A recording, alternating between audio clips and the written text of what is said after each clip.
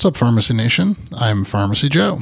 Thank you for being a listener of the Elective Rotation, a critical care and hospital pharmacy podcast.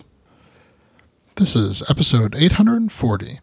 In this episode, I'll discuss a resource for taking care of patients with rare diseases. I have all the evidence supporting today's show linked up in the show notes at pharmacyjoe.com/episode 840. There exists a large number of rare diseases that any given hospital pharmacist might encounter once in their practice, if at all.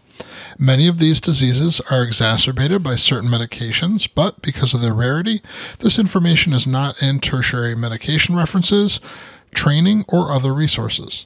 Two examples of this are porphyria and myasthenia gravis. Porphyria is a group of disorders occurring at various points in heme synthesis. Certain medications might cause or worsen an acute porphyria episode, which could lead to seizures and other neurologic complications. Myasthenia gravis is a neuromuscular disorder that can also be exacerbated by certain medications, potentially leading to paralysis of the diaphragm and respiratory failure. Both of these disorders have foundations that host websites and resources for patients, caregivers, and medical professionals. The Porphyria Foundation has a drug database that contains expert assessments of the potential drugs to provoke attacks of acute porphyria. The database provides guidance based on a very careful evaluation of international clinical experience, published case reports, previously published drug lists, and theoretical considerations. The Myasthenia Gravis Foundation of America has a guide to medications for healthcare providers to avoid medications that might affect neuromuscular function in these patients.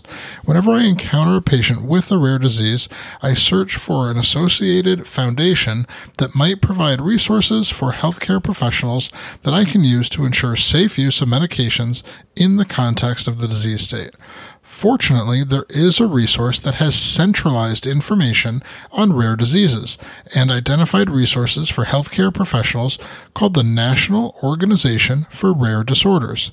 At their website, rarediseases.org, you can find a database of rare disease, a brief monograph, and additional links to known foundations or resources for other healthcare professionals. The few extra moments it takes to search this information out could make a substantial impact on the outcome of patients you care for with rare diseases. To access my free download area with 20 different resources to help you in your practice, go to pharmacyjoe.com/free. Thank you so much for listening.